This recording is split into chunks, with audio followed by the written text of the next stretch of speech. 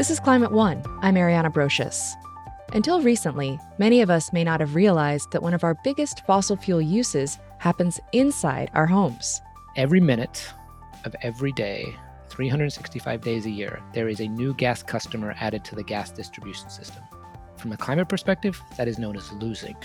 But there are better options available to decarbonize our homes and buildings. We are not in the business of preserving our way of life. We are in the business, those of us in the climate, business of changing the way we live. How can a new influx of federal money help democratize this transition and help those who have been left on the sidelines before?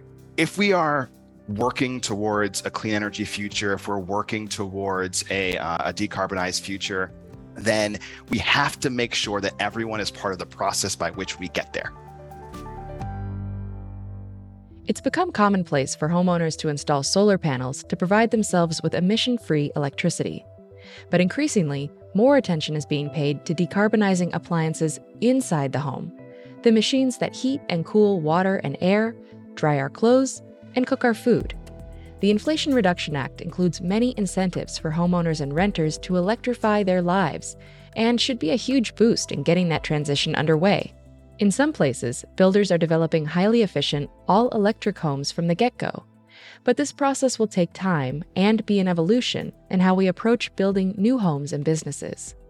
Bruce Nilles is Executive Director of Climate Imperative, a foundation supporting climate policy. Prior to that, he launched the Building Electrification campaign at Rocky Mountain Institute and spent 15 years building and leading the Sierra Club's Beyond Coal campaign. But long before that, he grew up in rural England, where he vividly remembers when methane gas service came to his village. I grew up in England in the 1970s and early 80s, and we heated our house and our hot water and cooked on coal. And so my early childhood memories are of going out to the back shed where there was a giant pile of coal and having to bring it in every morning to fill up and fuel our stove in the kitchen, which provided all these services: hot water, space heating, and cooking. And then one day in the early 80s, the road was getting dug up outside our house, and they were delivering methane gas, natural gas, to every home in our little village. And literally, we lived on the edge of a small village in a very small series of row houses. And it was great. It was this moment where I felt liberated because I no longer had to go out to the back shed to get coal. And cooking was so much easier. Just turn on the burner, and hot water was miraculously provided without having to pull out the coal ash and otherwise deal with the stove in the kitchen. So I distinctly remember that moment when natural gas showed up at our house. And did make your life better for that period. It did. It did. It was a lot cleaner in terms of my experience. I didn't have to shovel coal. Didn't have to take out the ash in the morning because, boom, the gas burned and didn't see where the pollution went. And so it seemed like progress. It seemed like progress from where we had been. So let's fast forward now to your working life. You spent many years working on the Beyond Coal campaign for the Sierra Club. Where does that effort stand now? How close or how far, perhaps, are we to getting off coal for good? So I've had the great pleasure for much of the past 2 decades working on what ultimately became the Sierra Club's Beyond Coal campaign, which was a nationwide effort to first stop the construction of a bunch of new coal-fired power plants, going back to the presidency of George Bush and Vice President Dick Cheney. They tried to build and facilitate the construction of nearly 200 new coal plants, which was this remarkable shift in U.S. energy policy because we hadn't built any coal plants basically in 2 decades. Working with an amazing group of both Sierra Club activists and other organizations, we were able to stop the bulk of those getting built by the time President Barack Obama was elected in 2008 and took office in 2009. And of course, despite our best efforts, the coal industry blocked Congress adopting any kind of climate legislation in 2011, 2012. So that's when we launched the second phase of Beyond Coal, which was really targeting the existing 530 coal plants. And remarkable progress. Again, huge credit to groups and organizations across this country and good progressive climate leaders who today have basically got us down to 170 left out of 530. There's 170 left. It is by far the biggest piece of carbon reduction that the US has accomplished. By far, it's about 1 billion tons of reductions over the last 20 years. And it's also opened up huge market share for clean energy. When it comes to powering homes and businesses today, about how much power comes from renewable electricity as opposed to fossil fuels, if we're speaking kind of just broadly? So this year, we will pass an amazing milestone. Coal used to be 50% of our electricity back 20 years ago. Today, renewable energy this year will eclipse coal for the electricity coming into our homes. So it's an amazing milestone, the day that many skeptics said would never come. Today, we're at 22% of our power comes from wind, solar, and hydro. 20% comes from coal, and about 40% comes from natural gas. So we still have a long ways to go, but we've crossed over this very important marker demonstrating that clean energy is no longer fringe. It's not just something they do in California. It's actually mainstream. And the places that are leading on clean energy and see the economic benefits turn out to be primarily the more conservative parts of the country, like Texas and South Dakota and Iowa, where clean energy is booming and coal plants are falling faster than one can possibly imagine. And why is that? Is that because those places are good wind and solar resources just naturally, or they haven't had a lot of that part of the market before? A couple of really important things. This year, I think, have accomplished more globally on climate change than anyone ever thought was possible. Enormous progress in China, enormous progress in Europe, and enormous progress here at home with the Inflation Reduction Act or climate bill that Congress just passed. And so, why this is so significant, what each of these three major carbon emitters are doing is because over the last 20 years, some places have really invested in clean energy and deserve an enormous amount of credit for driving down the price and making it cost effective. So places like Germany, places like California, places like Texas have invested in enormous amounts of wind and solar power back in the days when it was more expensive than fossil fuels. That has all changed. Today, it is cheaper everywhere. And so the reason we aren't doing this faster is because there's inertia in the system. The coal industry is lobbying in places like West Virginia. Don't shut down our coal plants, even though it costs our customers more. And they're succeeding in West Virginia. But in most places, the cost argument is finally winning out. That is on top of the arguments that we've been making for the last 2 decades. There's also profound public health benefits of reducing coal use. Now, with the low price of clean energy and super boosted by the action of President Biden and the Democratic Congress with the Inflation Reduction Act, it is now ready to 10x the progress we've been making over the last 20 years and give us a fighting chance of keeping 1.5 degrees alive. Yeah, it's an exciting moment. So we started talking about coal, and there's sort of some obvious visual signs of why coal is dirty. You mentioned, having to carry it or handle it when you were a kid and having ash. We can see the soot in the sky. Gas, by contrast, is cleaner and seems cleaner. And I want to talk about this relationship that a lot of us have with gas. Many of us feel a fondness for our gas stoves. And I will say that as a homeowner, when I was in the market shopping for a home, it was a must have on my list that we have a gas stove, because I had been successfully convinced, like many others, that that's the best way to cook. Real chefs use gas. So I wanted to talk to you. I wanted you to help us understand where that comes from, that marketing campaign, and why so many of us might feel that way. Let me put it in the context of, it had never occurred to me that the gas appliances in my home were a big deal. So I learned about climate change in the early 1990s, got terrified about it in college, and knew I wanted to do something about it. I would come out of learning in the geophysics building at the University of Wisconsin in Madison, and literally next door was the coal-fired power plant that powered the university. And there was literally pieces of coal falling through the fence onto the sidewalk as I walked out from these terrifying lectures, learning about the incremental increase in carbon dioxide in the atmosphere as a result of fossil fuel burning. And so this opportunity to work on coal was amazing. And I thought I learned a fair amount doing it for almost 20 years. And it was about 5 years ago, right before I left the Sierra Club, and someone said to me, do you know in California, we're burning more gas in our buildings than we are in our power plants? Now, California shut down its coal plants many years ago and is making great progress on clean energy, but still burns a lot of gas to produce electricity, about 50%. And I knew that, and there was a lot of good people working to replace that gas with clean energy. But it had never occurred to me that the 12 million buildings in California, each with their gas appliances, were a bigger piece of the carbon puzzle. That then got me reflecting on my own home. I thought I knew something about climate. I thought I knew something about air pollution. It never occurred to me the biggest piece of my carbon footprint, other than my flying, were the 4 gas appliances in my home: my water heater, my furnace, my dryer, and my gas stove. And that got me thinking about, burning fossil fuels is a bad idea.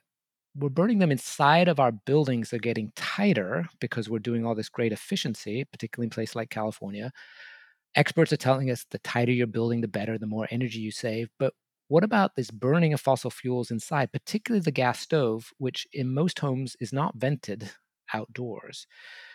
And so about 5 years ago, it was this realization, wow, 4 gas appliances in my home, biggest piece of my carbon footprint. And why am I burning a fossil fuel inside my house? It turns out that fossil fuels and humans don't actually coexist very well. And the amount of pollution coming off our gas stoves in particular are at levels that violate both California and EPA standards for what is allowed outdoors, which is absolutely bonkers. Yeah, it is bonkers. And it's also been getting a ton of attention this year because there's more and more research coming out about the harm that this causes for you to have indoor air pollution. But it's the reason so many of us use gas is because it's been marketed to us, right? The industry's done a good job of convincing us that it's a good fuel. They have. And so I had exactly that big question when I began to tried to understand, how did we get to this place where we have 70 million buildings in the United States attached to the gas system? To get people hooked on this, they had to come up with a marketing campaign. And the thing they focused on was the gas stove. And they decided that this idea of a flame and promoting it for chefs, and that's what makes you a good cook, was their sort of secret sauce, if you will. And then a couple years ago, I was down in Alabama, of all places, talking to the local electric utility, who happened to mention in passing, I hate the gas utility. And I was like, say more. He says, they're trying to steal our customers. I was like, what do you mean? He says, they're going door to door trying to persuade people, much like my mother back in England in the 1970s, to get hooked to the natural gas system. And I said, how do they do that? And he says, it's all about the gas stove. That's their whole selling point.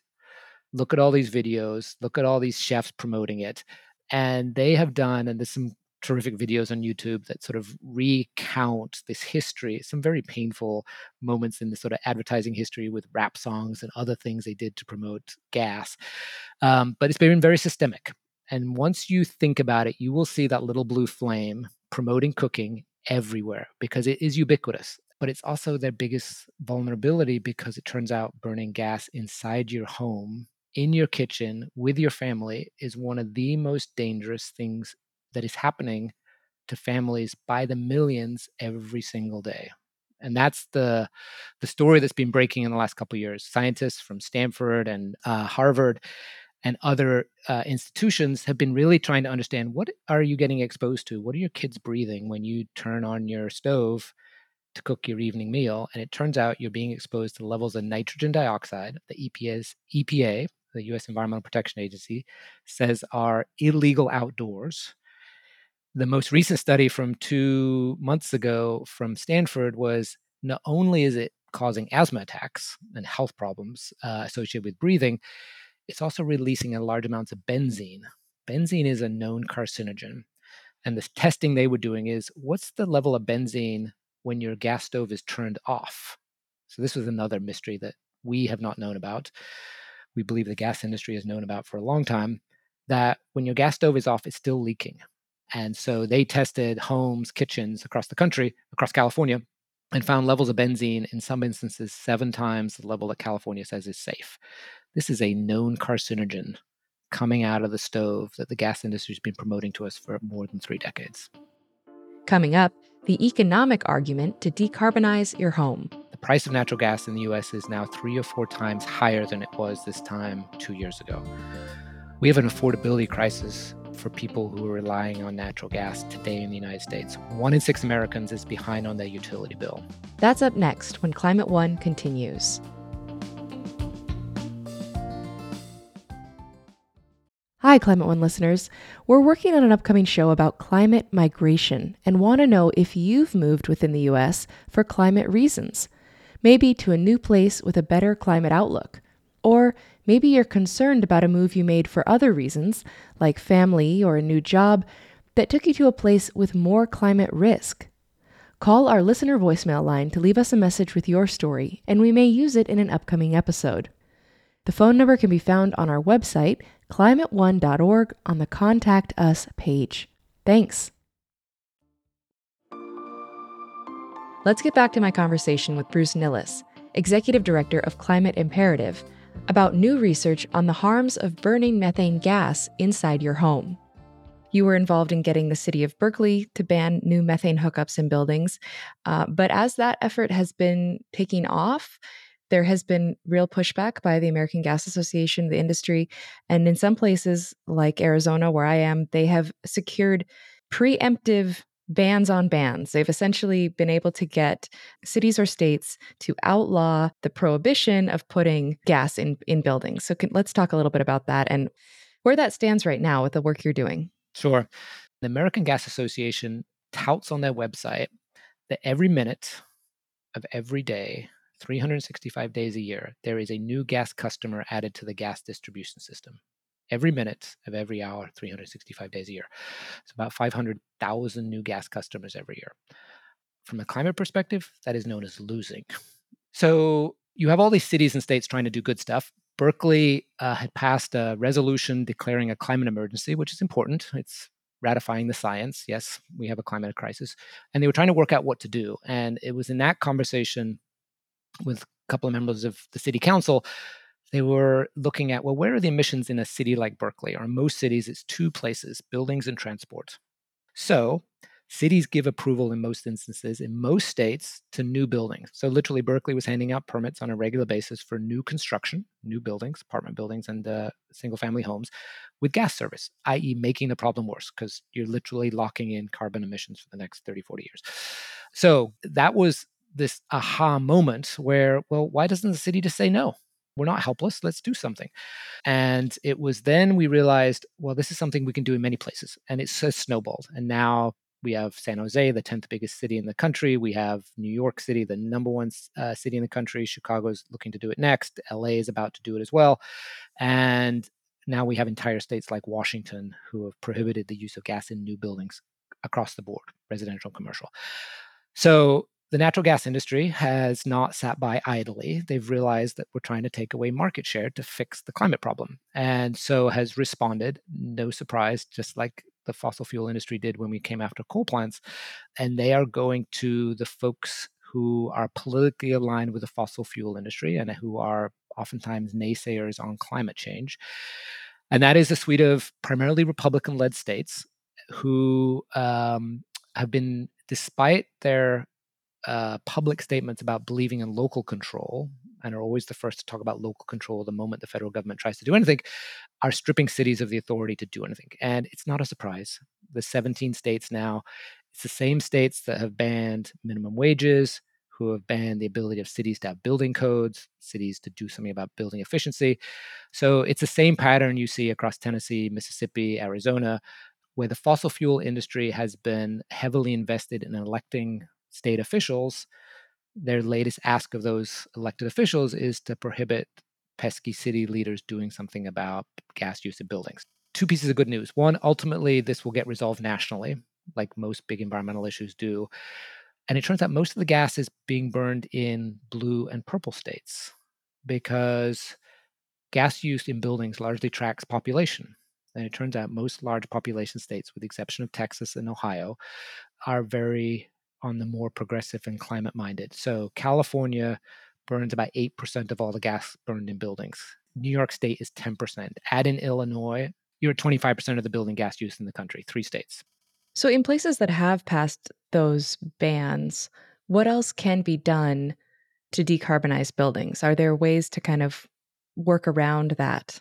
There are a ton of opportunities. The primary one is that in the Inflation Reduction Act, there is a ton of money to help homeowners not only get electric vehicles, but for purposes of their home, invest in electric efficient appliances. So there is a ton of resources flowing from the federal level to help people in whatever state transition from fossil fuels to electricity.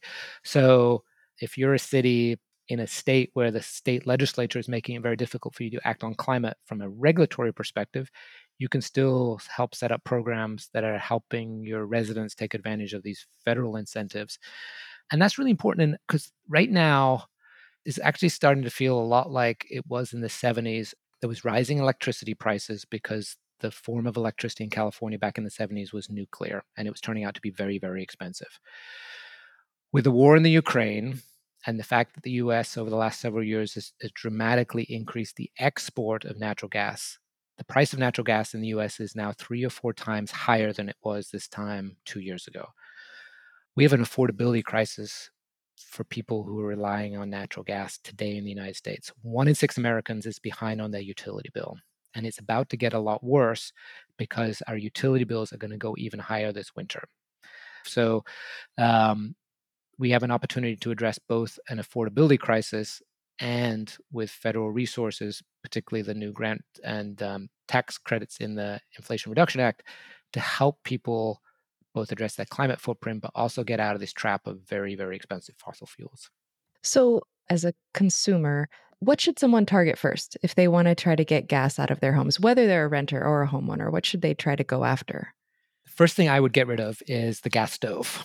The science is rock solid, but the sort of story that just sort of brought this all home to me is there's a researcher who did some of the early work in Baltimore in low-income housing with asthmatic kids, and she was at Johns Hopkins, and she's a pediatrician. She says, I can tell you when a parent last cooked based on when the child uses their inhaler, their asthma inhaler. Now, I don't know if you know any loved ones with asthma. It is a horrifying, there's nothing worse than seeing your loved one go blue from not being able to breathe with asthma.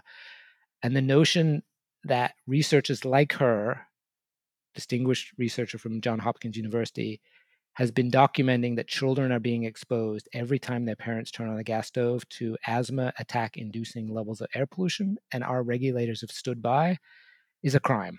And that falls squarely at the feet of the gas industry, to who this day will put out press releases saying, well, no federal agencies ever said that gas stoves are particularly harmful to public health, when they know from their own studies and all the stuff that's out there that gas stoves are exposing millions and millions of children and adults to levels of air pollution that would be illegal outdoors. So, clear incentive for someone who wants to get gas out of their home. Start in the kitchen. Start in the kitchen. Consumer Reports, the very trusted voice that rates appliances and a bunch of other things, they've done a bunch of great work looking at the induction cooktops. And when they look at what are the best cooking stoves out there, consistently induction, all electric efficient induction is their top choice. Induction cooking is so much of a better experience. It's awesome. It heats water so fast. It's clean. It cleans up so nicely. It's sort of like an electric car. If you've ever had a chance to drive one, once you're in it, you're like, I don't miss the noise. I don't miss the smell. I don't miss going to the gas station. So it is worth the investment to work out if you have the means. It can be very hopeless thinking about climate change. It seems very big. What can I do as an individual to shut down a coal plant or a gas plant or clean up the steel mill in Pennsylvania? This is something I can do locally. I can start in my own home, which is something that we desperately need in this moment of this existential crisis, that we need to have the ability to do something, and this is something profound we can all do. Bruce Nilles is Executive Director of Climate Imperative. Bruce, thank you so much for joining us on Climate One. My pleasure. Thank you, Ariana. Induction stoves aren't the only way to bring more efficiency into homes. Climate One contributor Cody Short brings us a story about smart homes built in one Birmingham, Alabama neighborhood that offer an example of building that uses less energy. Last May, Bertina Robinson was driving on First Street South and discovered the homes that are part of Live on First, a new affordable housing development. Now she lives in one of the houses. This is a smart system house. I can lock my doors from my phone. I can turn my heat on from my phone. I can turn my air on from my phone. Live on First is a group of 3 smart, highly energy-efficient modular homes in the Titusville neighborhood of Birmingham. These homes are the first set of such homes built by Navigate Communities in the city. The organization, a subsidiary of the county's housing authority, is taking a modern approach to affordable housing. Nearly 25% of Birmingham's residents live in poverty. Titusville is on the outer edge of the downtown area. And in the last year, there have been some new developments and reconstruction of older homes. As people continue to move into the core of Birmingham, some people say that Titusville is next for redevelopment. We address gentrification by making sure we target the people that we target. And that's not the folks that are making, $80, $90, $100,000. Not that that's not anything wrong with that. But in this particular element of our work, it's those folks that are just, $40,000 to $60,000 a year. Navigate Communities CEO Lisa McCarroll says the smart homes are targeted at people who can't typically afford a home or spend all their money on starting costs and pay expensive utility bills. According to Alabama Power, smart homes are 35% more efficient than standard Alabama homes being built today. Now, if I've spent all of my money to get into the home, now that I'm paying my utilities and living, $90, I can scrape up on $90. Scraping up on $300, that's a little bit harder to do. Alabama Power, the region's largest power company, is providing energy-efficient upgrades and smart home equipment to the Live on First homes. The utility company is also involved with several other market-rate smart communities across Alabama. Smart home resident Bertina Robinson, who works full-time at Walmart, says her power bill has never been more than $80 a month. Plus, she can tell her home is energy efficient when she walks through the door. Like, say I cut my heat off, when I come home, it's still warm inside my house. And also, my light bill is very low. Jason Kirby leads the Sustainable Smart Cities Master's Program at the University of Alabama at Birmingham. He says while there may be a learning curve for the public to adopt modular smart homes, that kind of building is the way of the future. Modular homes can be built in any size. It doesn't limit you to square footage. Modular homes can sustain most weather conditions just like a traditionally built home. They use the same materials and must pass the same regulations. The biggest difference is that modular homes are built in a factory, which saves energy. They are then shipped in segments to the building site where they are assembled. A traditional home that's built on site requires a lot of waste removal and a longer build process. According to Navigate Communities, construction accounts for 61% of the home price, which is why modular homes are more affordable. Kirby says historically, the construction industry hasn't been very focused on sustainability or environmental impact. But with techniques like modular building, that's starting to change. Trying to build smarter, using better materials, using more energy efficiency, and overall just trying to improve both the human aspects and environmental aspects of our job. An established smart community in a neighboring Birmingham suburb features induction stovetops and heat pump water heaters and relies on a microgrid of solar and battery storage for some of its power. Kirby says while Alabama doesn't have the highest solar potential because of its cloud cover, adding solar to a building project can further reduce its climate footprint. We do get a lot of cloud cover. We have a lot of fugitive dust. It's not as efficient as it is in other parts of the world, but it does generate, after construction, essentially free power for us with no emissions. With more of these smart homes, more people of various economic means can enjoy lower energy bills and reduce their emissions while living comfortably, demonstrating that energy-saving technologies like heat pumps, induction cooktops, and solar power are no longer just for the rich. I'm Cody Short for Climate One. Cody Short is a reporter at WBHM in Birmingham. Mark Chambers is a national environmental policy leader and advocate for social justice, who recently served in the Biden-Harris administration as a presidential appointee.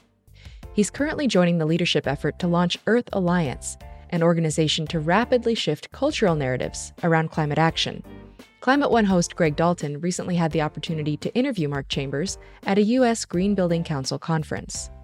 A lot of conversations about green building rely on technocratic language, like R values for insulation and MERV ratings for air filters. Greg asked Chambers how we could better humanize our conversations around building and sustainability.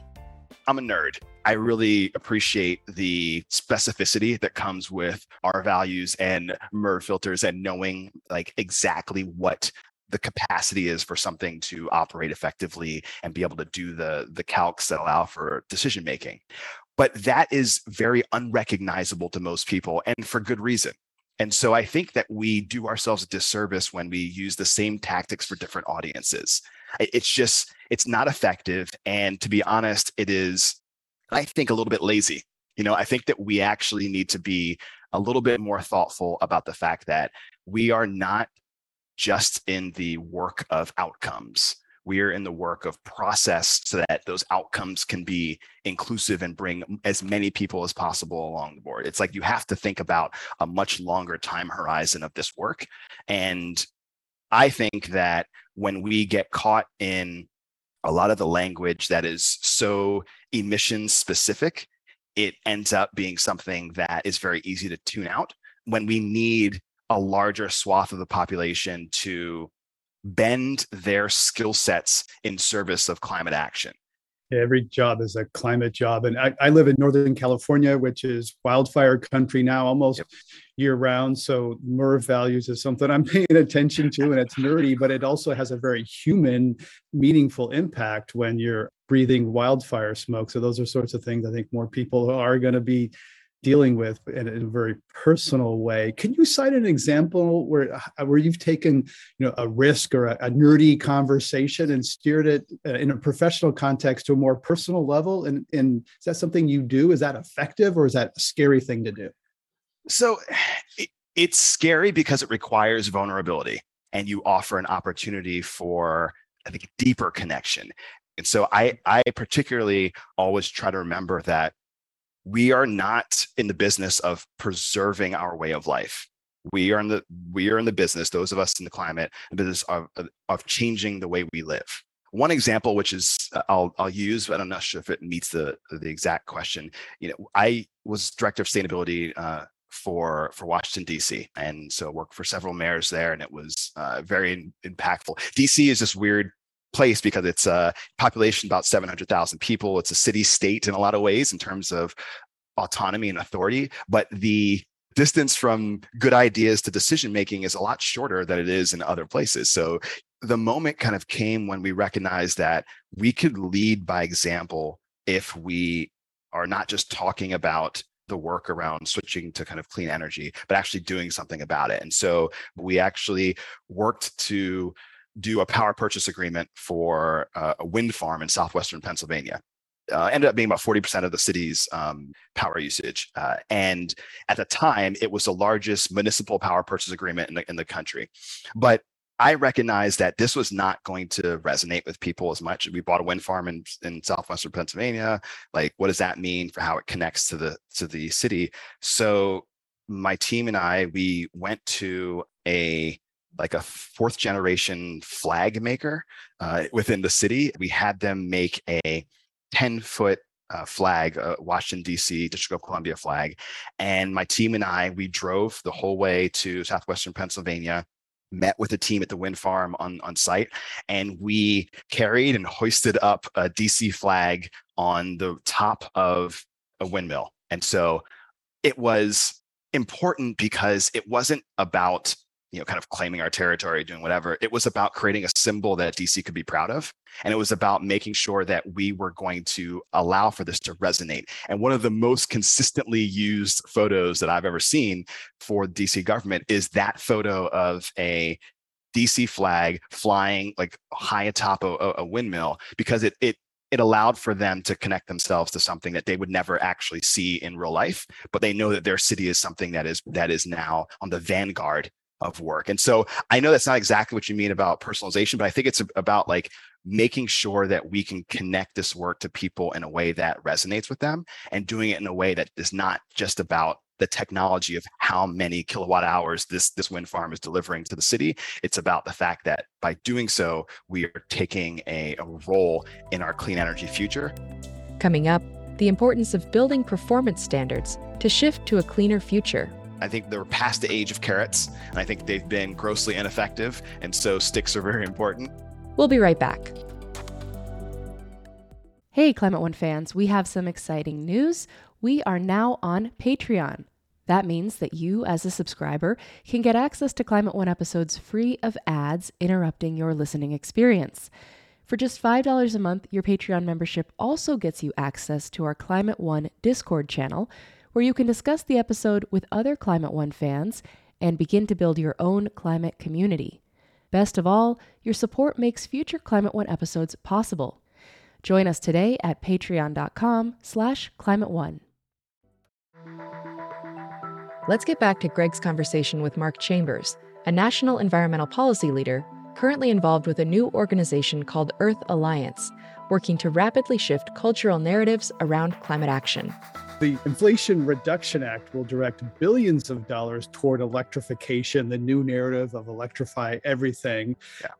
What's different now than when the 2009 Recovery Act also directed billions toward shifting the energy with mixed results? What lessons have been learned? What's different now? Yeah, so I mean, I think we're smarter. I think that we have a recognition of the fact that the initiation of the funds are one step, but local government is where all of the magic happens, and it's where everything actually, like where the rubber hits the road, but also where you really start to be able to unpack any inconsistency or problem in like these large federal bills. So I think that we learned a lot. I mean, I worked on ARA funds when I was in DC and have seen those play out.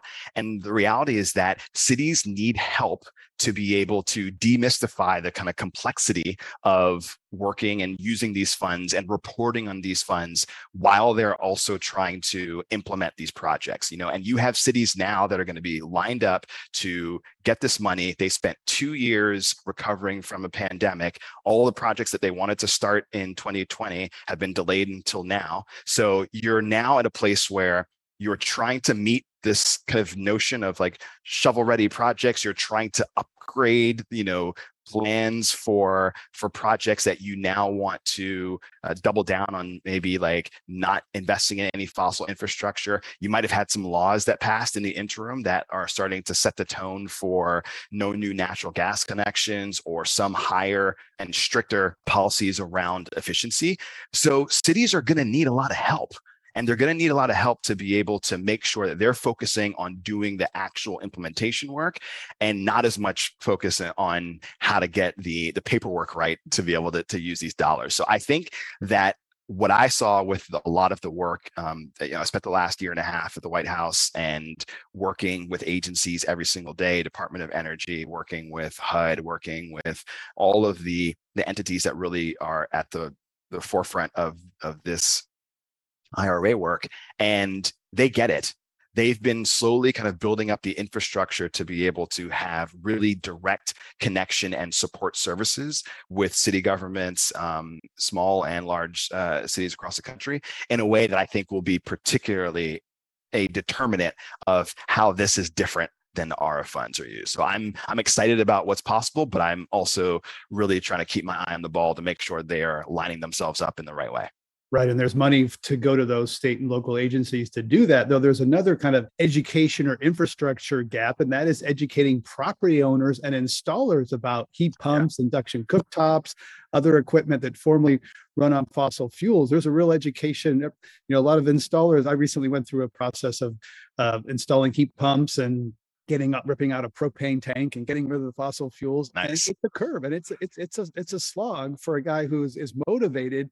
And then you have to have the motivated vendors and installers. Yeah, what's happening there to kind of support that this time? Yeah, I think that is right. That there's a workforce element, a training element, and a supply side element that is particularly important.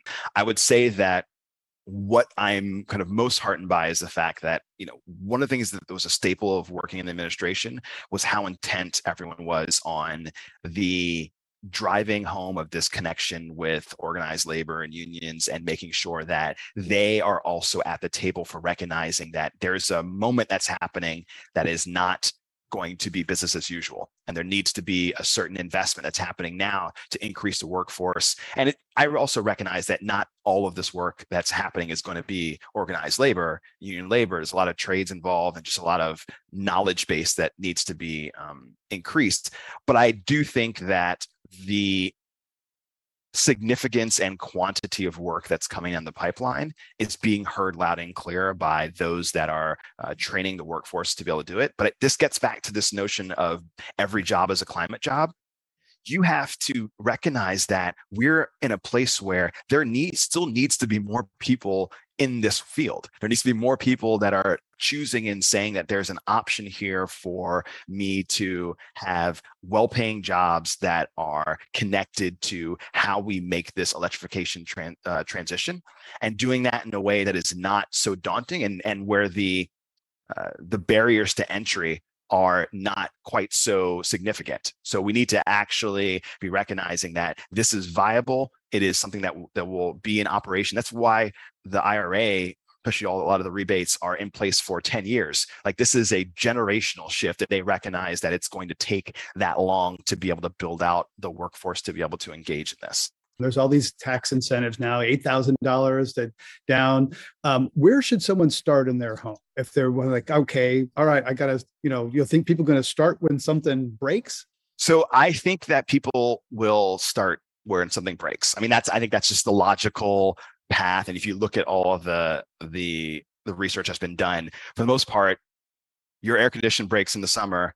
That's when you address your air condition. Same thing with your heater, same thing with your water heater, same thing with your dishwasher. And you often do it if that happens, you do it with the quickest, fastest, cheapest option. It has to be in by that weekend or before someone else in your household demands that you, like, either it gets replaced or you get replaced. So that's just how we operate, right? And I don't think there's anything wrong with that, because I also feel like it's unrealistic to assume that everyone either has the capacity, the funding, or the value proposition and time to be able to say, hey, I want to switch out every different component of my house right now. Fine, I get that.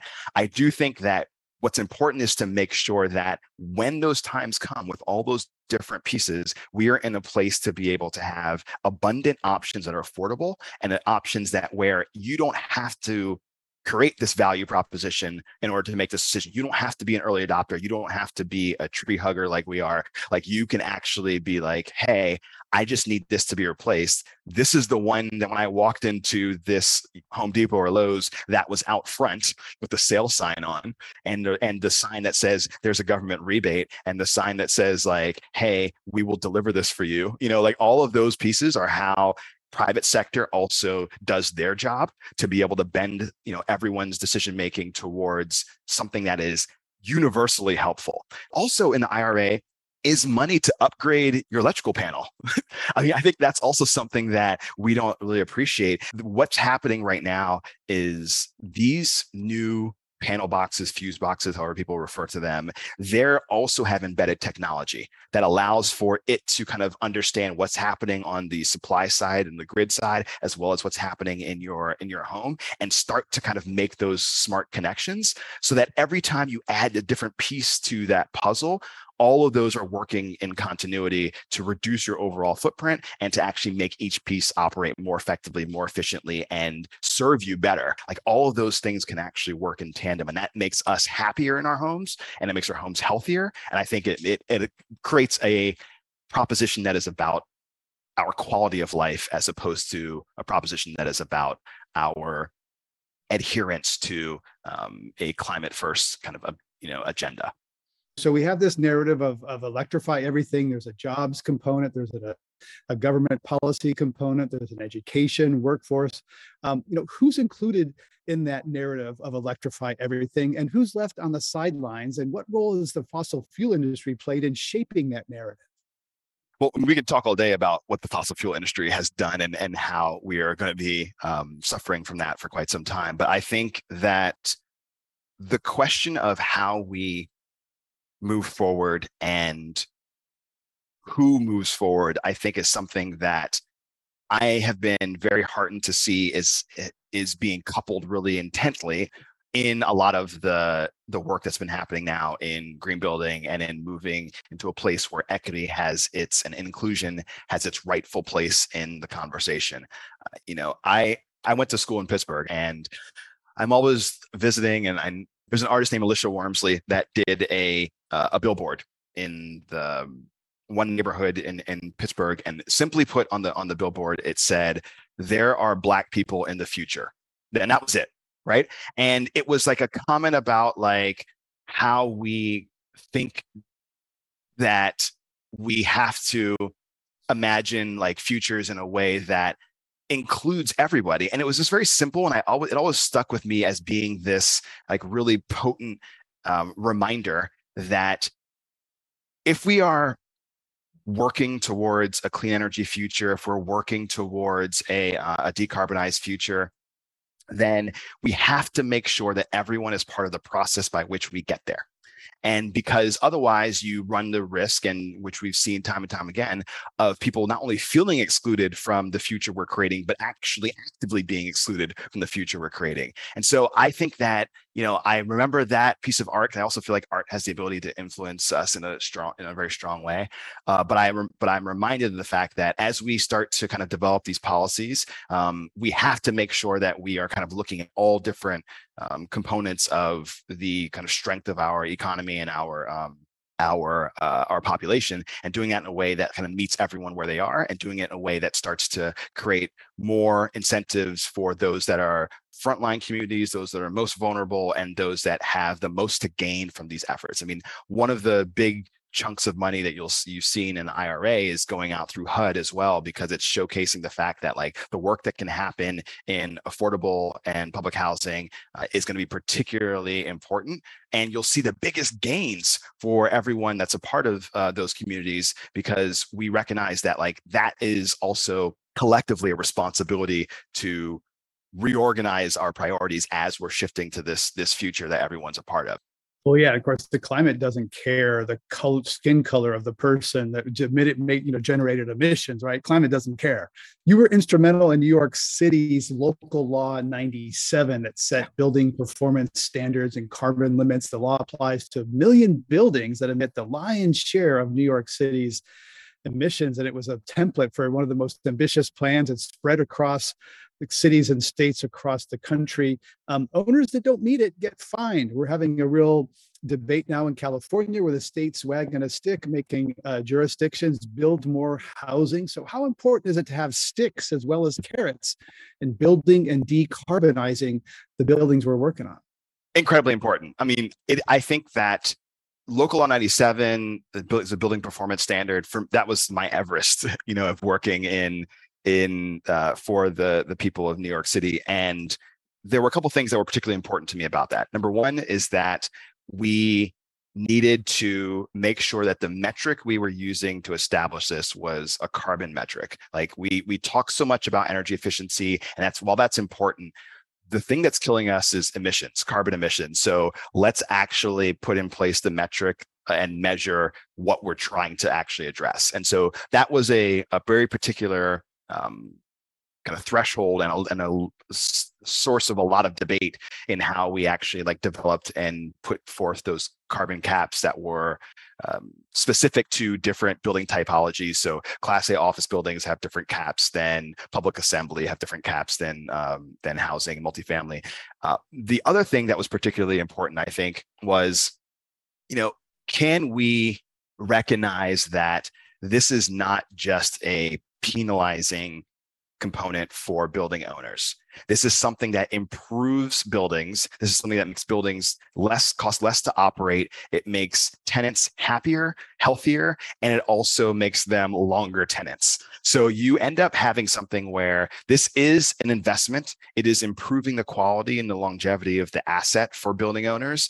Yes, there's upfront costs, but there's always upfront costs. And so we also, at the same time we passed Local Law 97, we also passed a law to enable PACE financing, property assessed clean energy financing in New York City, so that you can take out loans that would mimic the payback timeline of your investment. So you're replacing your windows, takes 7 years of energy savings to pay those back. You get a loan from a PACE that's a 7-year loan, as opposed to some rigid standard that would not be able to be easily organized by building owners. So creating assets where they can actually access funds more readily and begin these investments, but also recognizing that not everyone has to do the same amount of work. So some buildings, it's about, you have great systems, turn them on and off the way you're supposed to, have these buildings actually operate better, and you'll be below the caps. There's some buildings where it's hey, you actually do need to invest and do some work, but maybe it's just weatherization. Maybe it's actually not as big a lift. And some of them that are really externalities, yeah, you have to put in a lot of work, and you should. because that is part of like how we all do our part to acknowledge our collective responsibility here. And I think sticks matter. I think they're past the age of carrots. And I think they've been grossly ineffective, and so sticks are very important. One of the key things that I was really driving when I was at the White House was also trying to expand the prevalence of building performance standards. After we did this in New York City, several other cities also developed building performance standards. Washington, D.C., Boston, Chula Vista in California, Denver, St. Louis, handful of others. And so what we did is we created something called the Building Performance Standards Coalition, the National Building Performance Standards Coalition. We got 35 or so cities and states across the country to agree that they would do the work to put in place building performance standards over the next 2 years, so that by Earth Day 2024, you were going to have a new cohort, a new swath of cities all across the country representing about 20% of the gross floor area that would then have building performance standards as part of their operating principles moving forward. And so I think that's the kind of thing where what happens in New York City, I do think matters. I think it echoes across the country and globe in a lot of ways, but it also needs help. And so one of the things that I was particularly interested in is making sure that we can have a force multiplier for good work like that, so that even though there's a lot of debate still happening in New York City about this work and how it moves forward, that's fine, but the rest of the country is moving forward as well. Yeah, similar to what California has done in other cases, and cap and trade, which is controversial, and this part of that thing. There's a lot of focus these days on decarbonizing cement and steel. And a recent episode of Climate One focused on cleaning up emissions from those emission-intensive sectors. The UN is leading a green public procurement pledge, trying to create demand pull for those cleaner building materials. But innovating in commodity markets where tiny price increases are punished is tough. So what's your take on when we'll see meaningful adoption of greener steel and concrete, which are more than 8% of global emissions, are bigger than a lot of countries? Yeah. So, I'll first acknowledge that there's a lot of people that are a lot smarter on this than I am. But I do think that where you have these minor cost increases that have significant impact in both availability and sourcing, I think even though there's a significant source of emissions, I think that you're going to see a little bit of a lag time in terms of the movement that happens within those particular commodities. I think that a lot of that, I believe, gets driven by policy. So whereas you can have innovation in spaces particularly around, different kind of aggregates and in concrete, you are not going to see the market demand, I don't think, until there are tighter restrictions about what level of kind of content is acceptable for different types of projects. And that's driven by kind of local and also by state policy around purchasing. Yes. So I think that's one that is going to require the political and policy intervention in order to see it expedited, more so than just the innovations happening on the technical side. There are many parts of the country that have, very dirty grid. How do we electrify in those areas when it may not be a carbon win for a furnace, water heater, dryer, et cetera? To electrify everything, it depends. There's regional variation.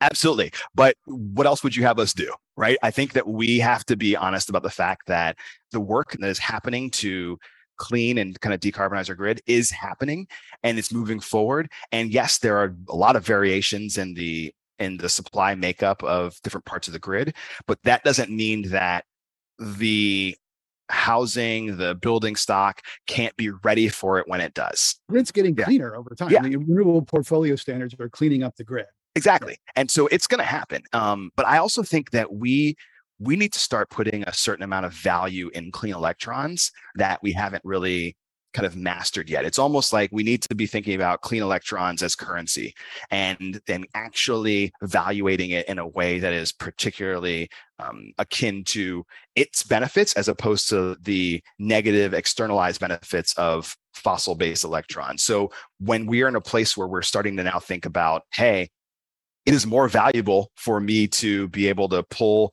this clean electron and use it in this other place, that exchange actually may be better if we actually put the burden on fossil electrons the way that it should. So I think we're going to see that change a little bit in a way that allows for it to have that value, even if you're waiting for your grid to particularly move in a cleaner direction faster. Your new venture is interesting, and you're working on an effort to kind of shape narratives and create cultural tipping points. So how are you going to do that, and what's the void that's created? I think of often, governments don't have a huge marketing budget to put behind messaging to shape the narrative. If the Inflation Reduction Act were, a corporate initiative, they'd have a huge communications budget. They don't have that, and taxpayers don't want them to have that. So what are you doing to create those new narratives and cultural tipping points? Yeah, absolutely. I mean, I think that you're absolutely right. There's not just recognizing what kind of government action does or doesn't do. It's also what are they good at, what are they not good at, right? And I think that a lot of us that have been in this space of government are just not effective, and also in some ways are often not trusted in certain ways around some decision making and some prioritization. And I think that's fine. Content creation is not just happening in a newsroom for 9 p.m. news. It's happening in a diversified and in a way that is disconnected from a lot of central kind of organizing. So you have content creators that are happening on social media, and part of the ability to be in service of how people are actually receiving information and digesting it is providing those content creators with real, clear, effective information that's science-based, so that they can then do their thing to be able to distribute the information in whatever way they see fit. So I think there's a certain distributed model that is developing that I'm excited to be in service of. And also I think there is a model in which we are relying a little bit more on the cultural, the arts kind of community, but also the recognition that we are in a place now that I think we can effectively move people from private luxury to public luxury if we are thoughtful about that as a concept that is beneficial, both individually and collectively, and if we recognize that we all have a role to play in that. Thank you, Mark. Thanks a lot, Greg. On this Climate One, we've been talking about decarbonizing buildings and homes for a cleaner energy future. Climate One's empowering conversations connect all aspects of the climate emergency. Talking about climate can be hard, and it's critical to address the transitions we need to make in all parts of society. Please help us get people talking more about climate by giving us a rating or review. You can do it right now from your device. You can also help by sending a link to this episode to a friend. By sharing, you can help people have their own deeper climate conversations. Greg Dalton is our host and executive producer. Brad Marshland is our senior producer. Our managing director is Jenny Park. Our producers and audio editors are Austin Colon and me, Ariana Brocious. Megan Basilia is our production manager. Our team also includes consulting producer Sarah Catherine Coxon. Our theme music was composed by George Young. Gloria Duffy is CEO of the Commonwealth Club of California, the nonprofit and nonpartisan forum where our program originates. Thanks for listening.